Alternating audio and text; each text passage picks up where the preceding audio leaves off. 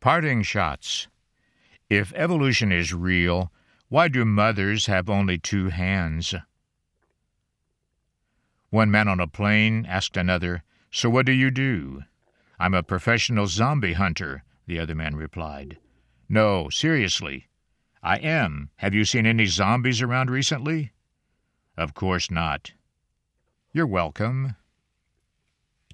Teach your children to be polite and courteous, and when they grow up, they'll never be able to edge their cars onto a freeway. A wife asked her husband why he and his friend didn't play golf together anymore. "Would you want to play with someone who cheats on his scorecard and moves the ball when you're not looking?" "Certainly not," she said. "Well, neither does he."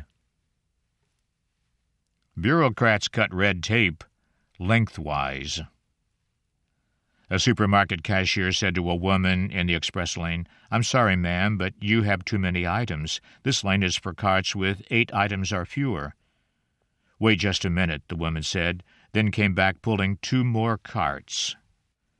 A man walked into a bar and ordered several martinis. After each one, he removed the olive and put it in a jar.